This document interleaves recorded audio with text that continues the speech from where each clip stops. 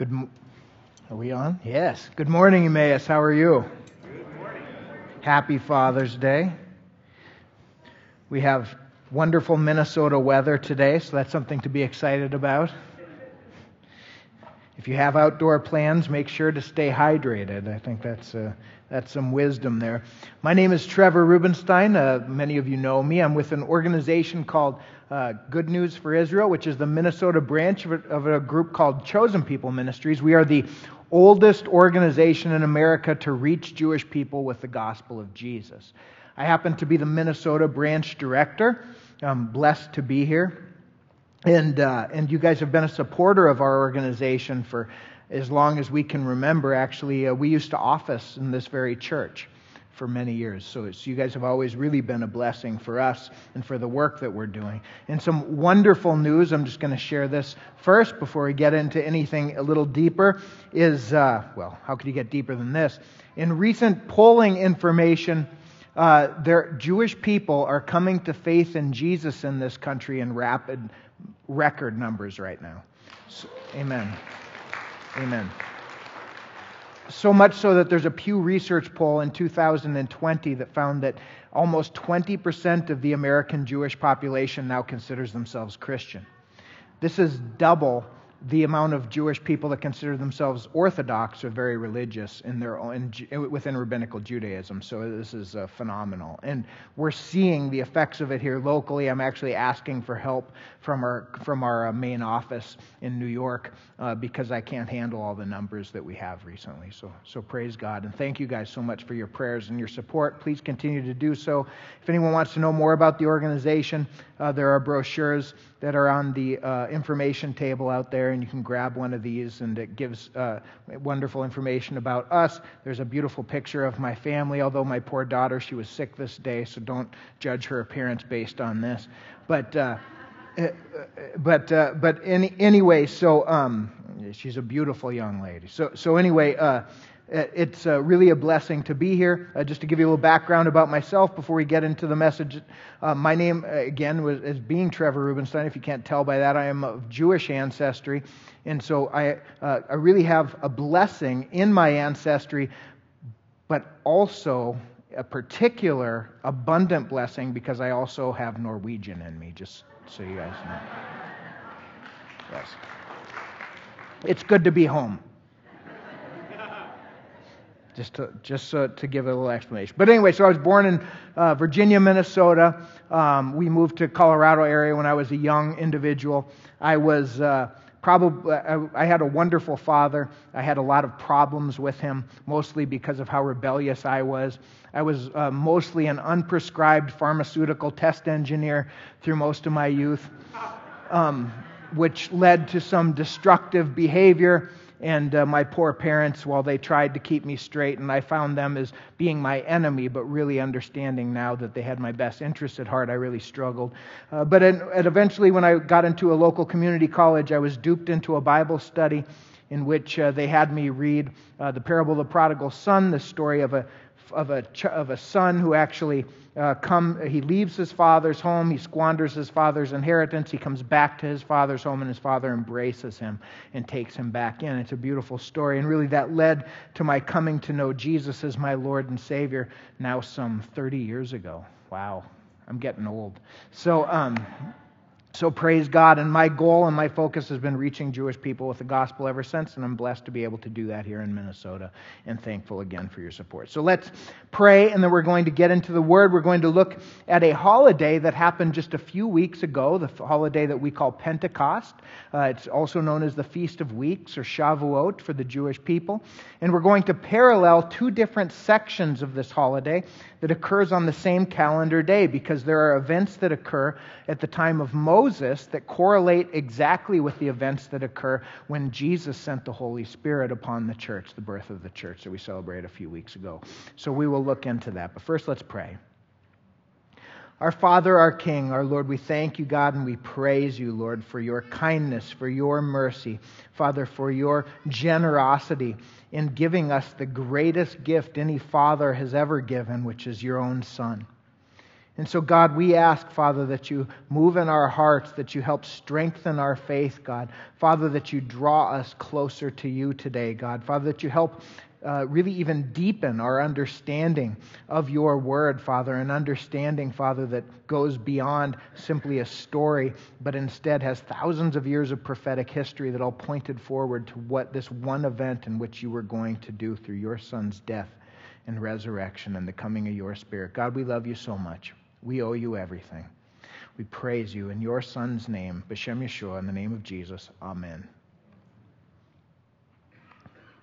So at the time where Jesus is walking with his disciples after he died and he rose again from the dead, in the book of Acts, his disciples start to ask him a question. And they ask him this question. It says in verse 1 of Acts chapter, I think we're in the wrong section there, aren't we? Is that Acts 4? Yeah, that's wrong. We're supposed to be in Acts chapter 1 is where we're starting. Let's see if we can get it straightened out. Technical problems. I'm used to this. That was my formative career, was actually in IT, and it's been trying to get revenge on me ever since I left. Hey, look at that. We have some experts back there. By the way, they did an amazing job earlier, and thank you again for fixing that. I appreciate that. Yeah, you guys got a great team back there. So it says in the Acts chapter 1, starting in verse 4 is where we should be. There we go.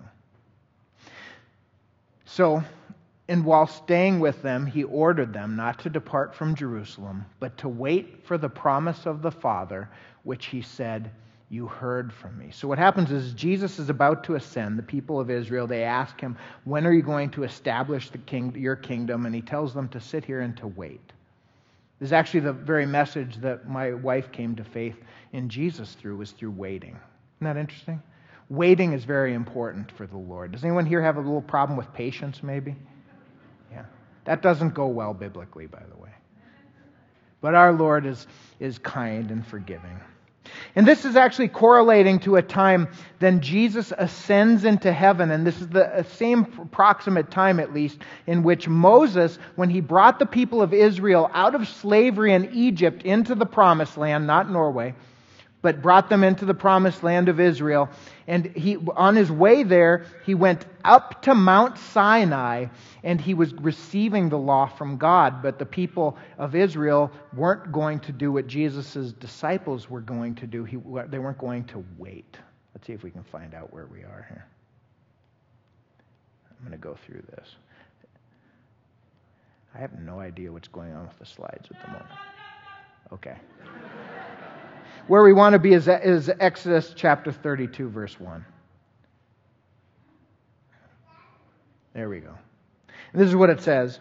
When the people saw that Moses delayed to come down from the mountain, the people gathered themselves together to Aaron and said to him, up, make us gods who shall go before us.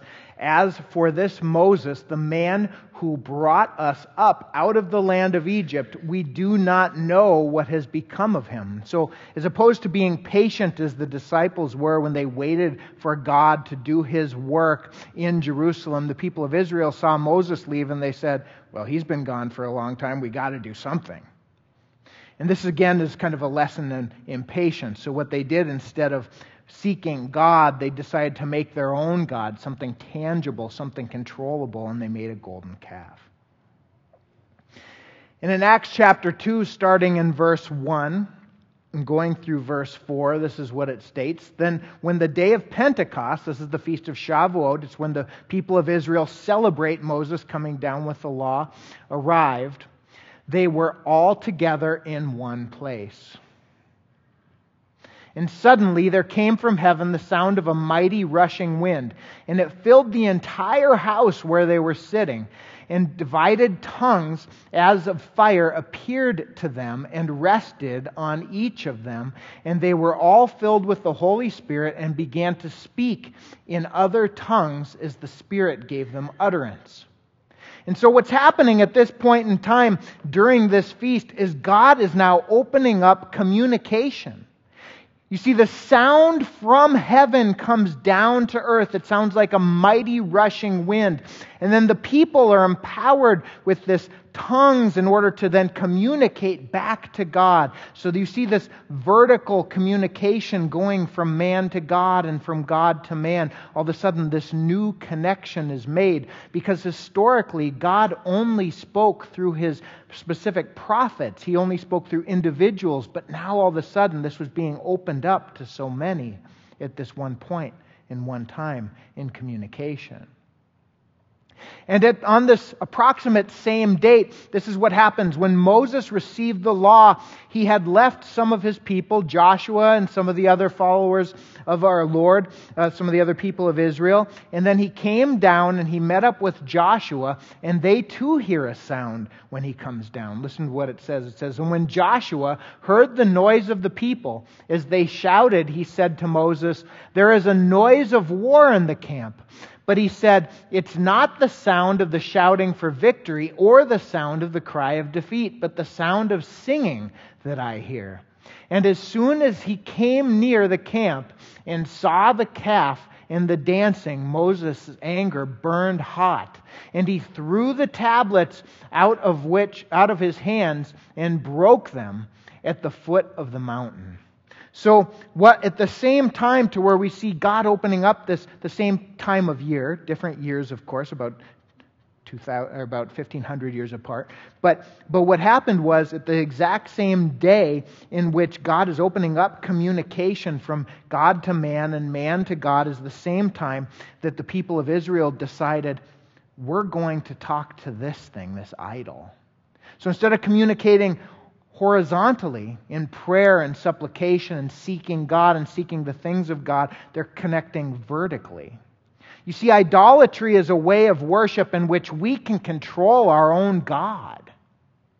Where God is under our supervision, where we can instruct God, where God will do what we want. Instead of looking towards the kingdom of heaven, we look towards the things of the earth.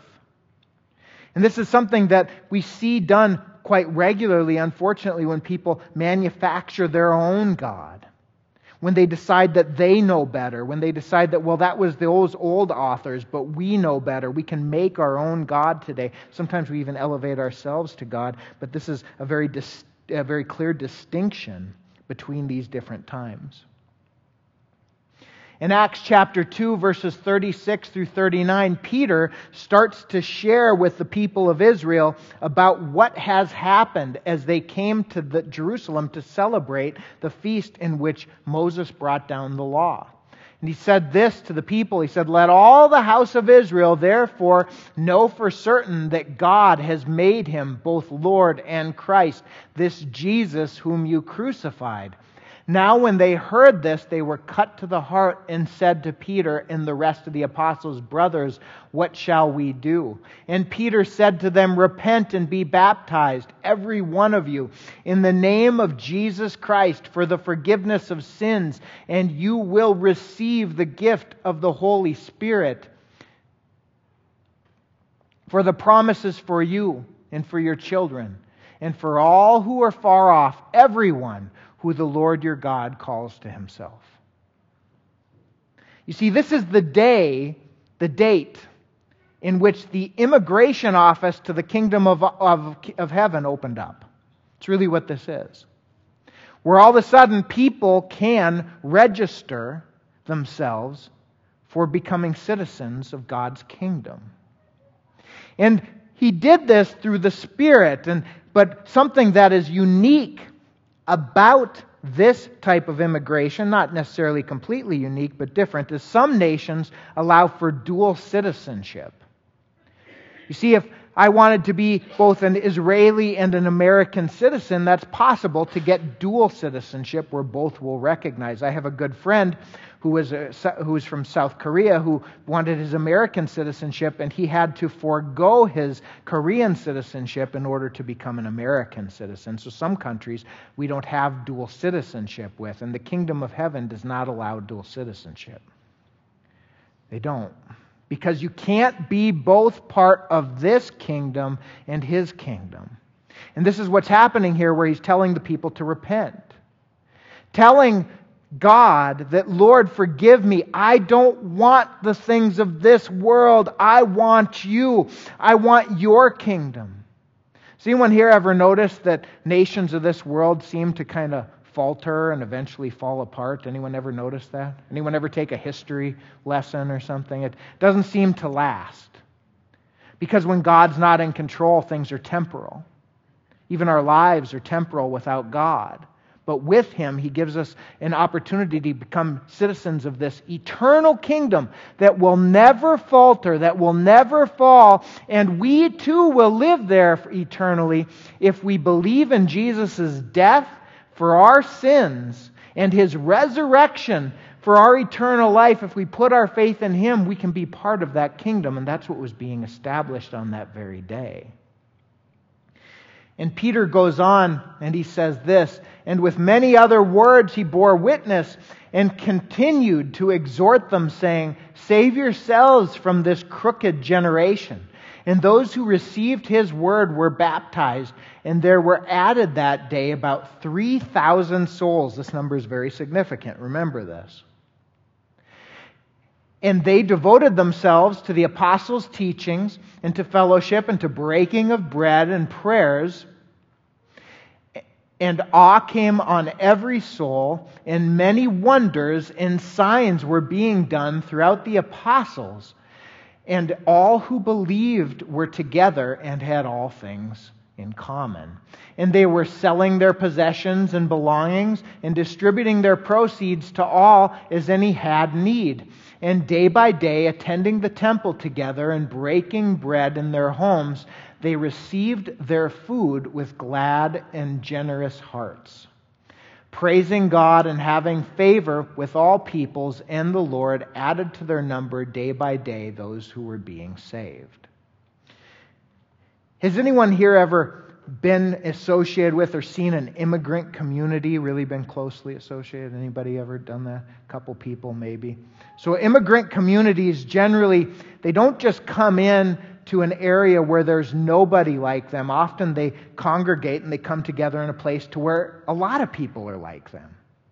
So that they have similar language, similar ways of communicating, similar concepts of what they should be doing, how they should raise their families, ideas of how we should treat one another, these type of things that might be fairly unique to our own community of where we come from. The people of God, from the kingdom of God, they recognized that they were different than the people of this world, and so they wanted to really be united together. You see, one of the things that God did with this is He opened up a new family, a people group united under Him as Father. And this is what occurs at this point in time. But similar to this, in different areas where I'll travel and I'll speak in some small towns in different parts of Minnesota, there might be 3 Lutheran church, all of the same synod, but the distinction is that one was the Norwegian, one was the Swedish, and one was the German. Because they really associated with one another, because they recognized each other as similar language, similar being. And this is exactly what happened at this date, is where the people recognized we are all united under Christ, and this world is different. This is not our home. We're sojourners here. We're travelers. We're actually emissaries for God's kingdom. Foreign emissaries telling people that they can be part of this eternal kingdom too, and sharing the gospel with them. What a wonderful gift and calling that we have. But remember the number that I told you, because at this same time in Exodus chapter 32, the same date, this is what it says happened.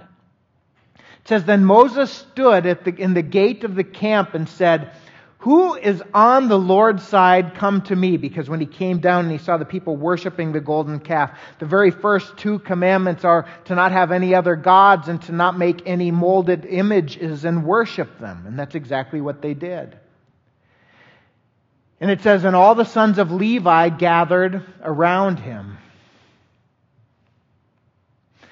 And he said to them, "Thus says the Lord God of Israel, put your sword on your side, each of you, and go to and fro from gate to gate throughout the camp. Each of you kill his brother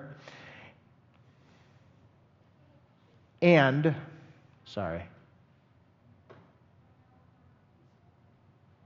his companion and his neighbor. Sorry, it just looked funny on the screen.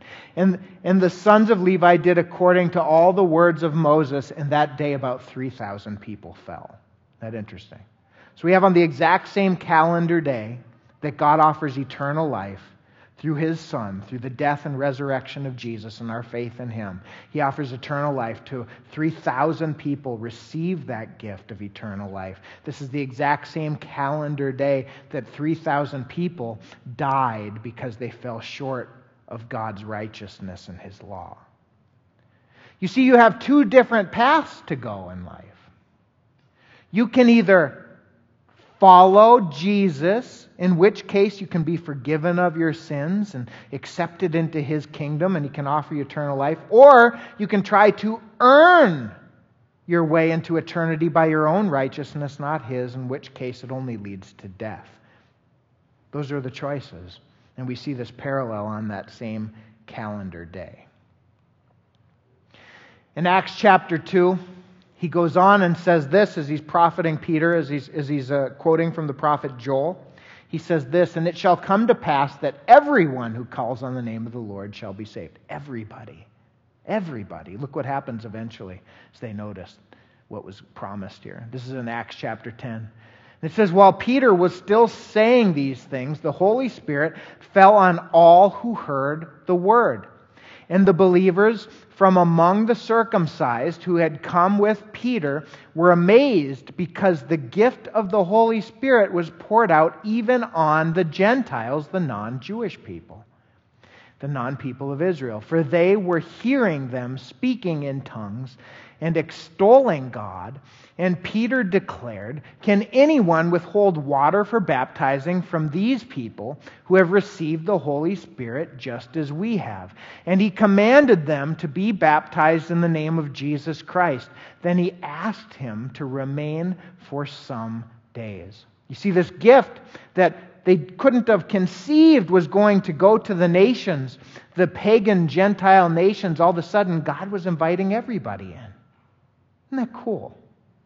Everyone was invited. God says you can be a citizen and everybody's invited. All you have to do is trust in me.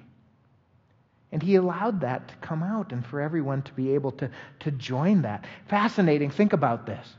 Jews and Gentiles united in one. Brothers and sisters under the same Father. All people. God truly bringing peace to humanity. The only time that you really see incredibly peaceful interaction amongst warring groups is when they both come to know Jesus. You see, He died for us. So how can we hold a grudge against anyone else? Because I deserve death.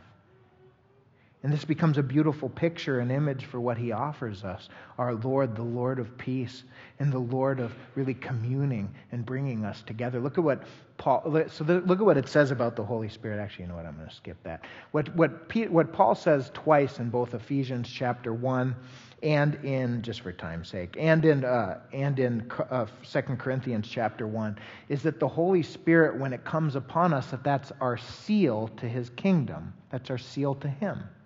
Right? And then in Ephesians chapter 2, he talks about this reconciliation. Look at how he states this. It's so beautiful. "Therefore remember that at any one time you Gentiles in the flesh, called the uncircumcision by what is called the circumcision, what is made in the flesh by hands, remember that you were not at that time separated from Christ. You were at that time separated from Christ, alienated from the commonwealth of Israel, and strangers of the covenants of promise, having no hope and without God in the world.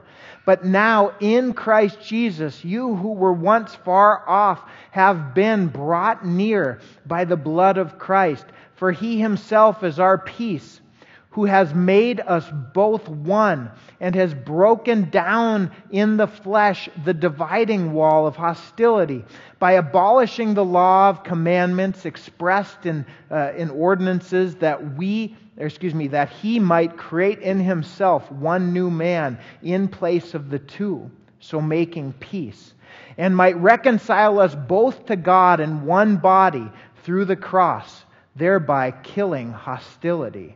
And so we become united, the two of us in one. And then listen to what he goes on and says here. And he came and preached peace to you who were far off, and peace to those that were not near. And then it says, and so through him we both have access to the Spirit of the Father. Everybody united as family, the family of our Lord. What a blessing. And everybody has a chance. All you have to do is believe and trust in Jesus. If anybody here has not committed their lives to the Lord, please talk to Pastor Kevin. Talk to one of the elders here at the church. They would love to talk to you. And they would love to share this amazing hope. The hope that goes beyond the things that we see fall in this world, but instead is established in something eternal that doesn't pass away. And if you think there is no proof, there's proof. There's evidence. Even just simply what he's done in us. But going beyond that, when we look into it, it's abundant. Please talk to your pastor. Let's pray. Our Lord, our King, we thank you, God, and we praise you. Father, we're so grateful for what you did for us. And Lord, we have a greater understanding now, God, because of what you did for us, what a good Father is. A good Father sacrifices. A good Father loves, Father, without taking away love because of our inaction. And God, I thank you, Lord, that you are the Father that I could never have and the Father I could never be. You gave me a wonderful Father, but you're better. Father, remind all of us who are fathers to do the best thing that we can, and that's pointing other people to their Heavenly Father. God, we ask that you move powerfully in us. Father, that you continue to encourage us, strengthen us. And Lord, that you use this message, Father, in our hearts, God, to be able to share your truth with others. We love you so much, and we praise you. In the name of your Son, Jesus the Messiah, B'Shem Yeshua. Amen.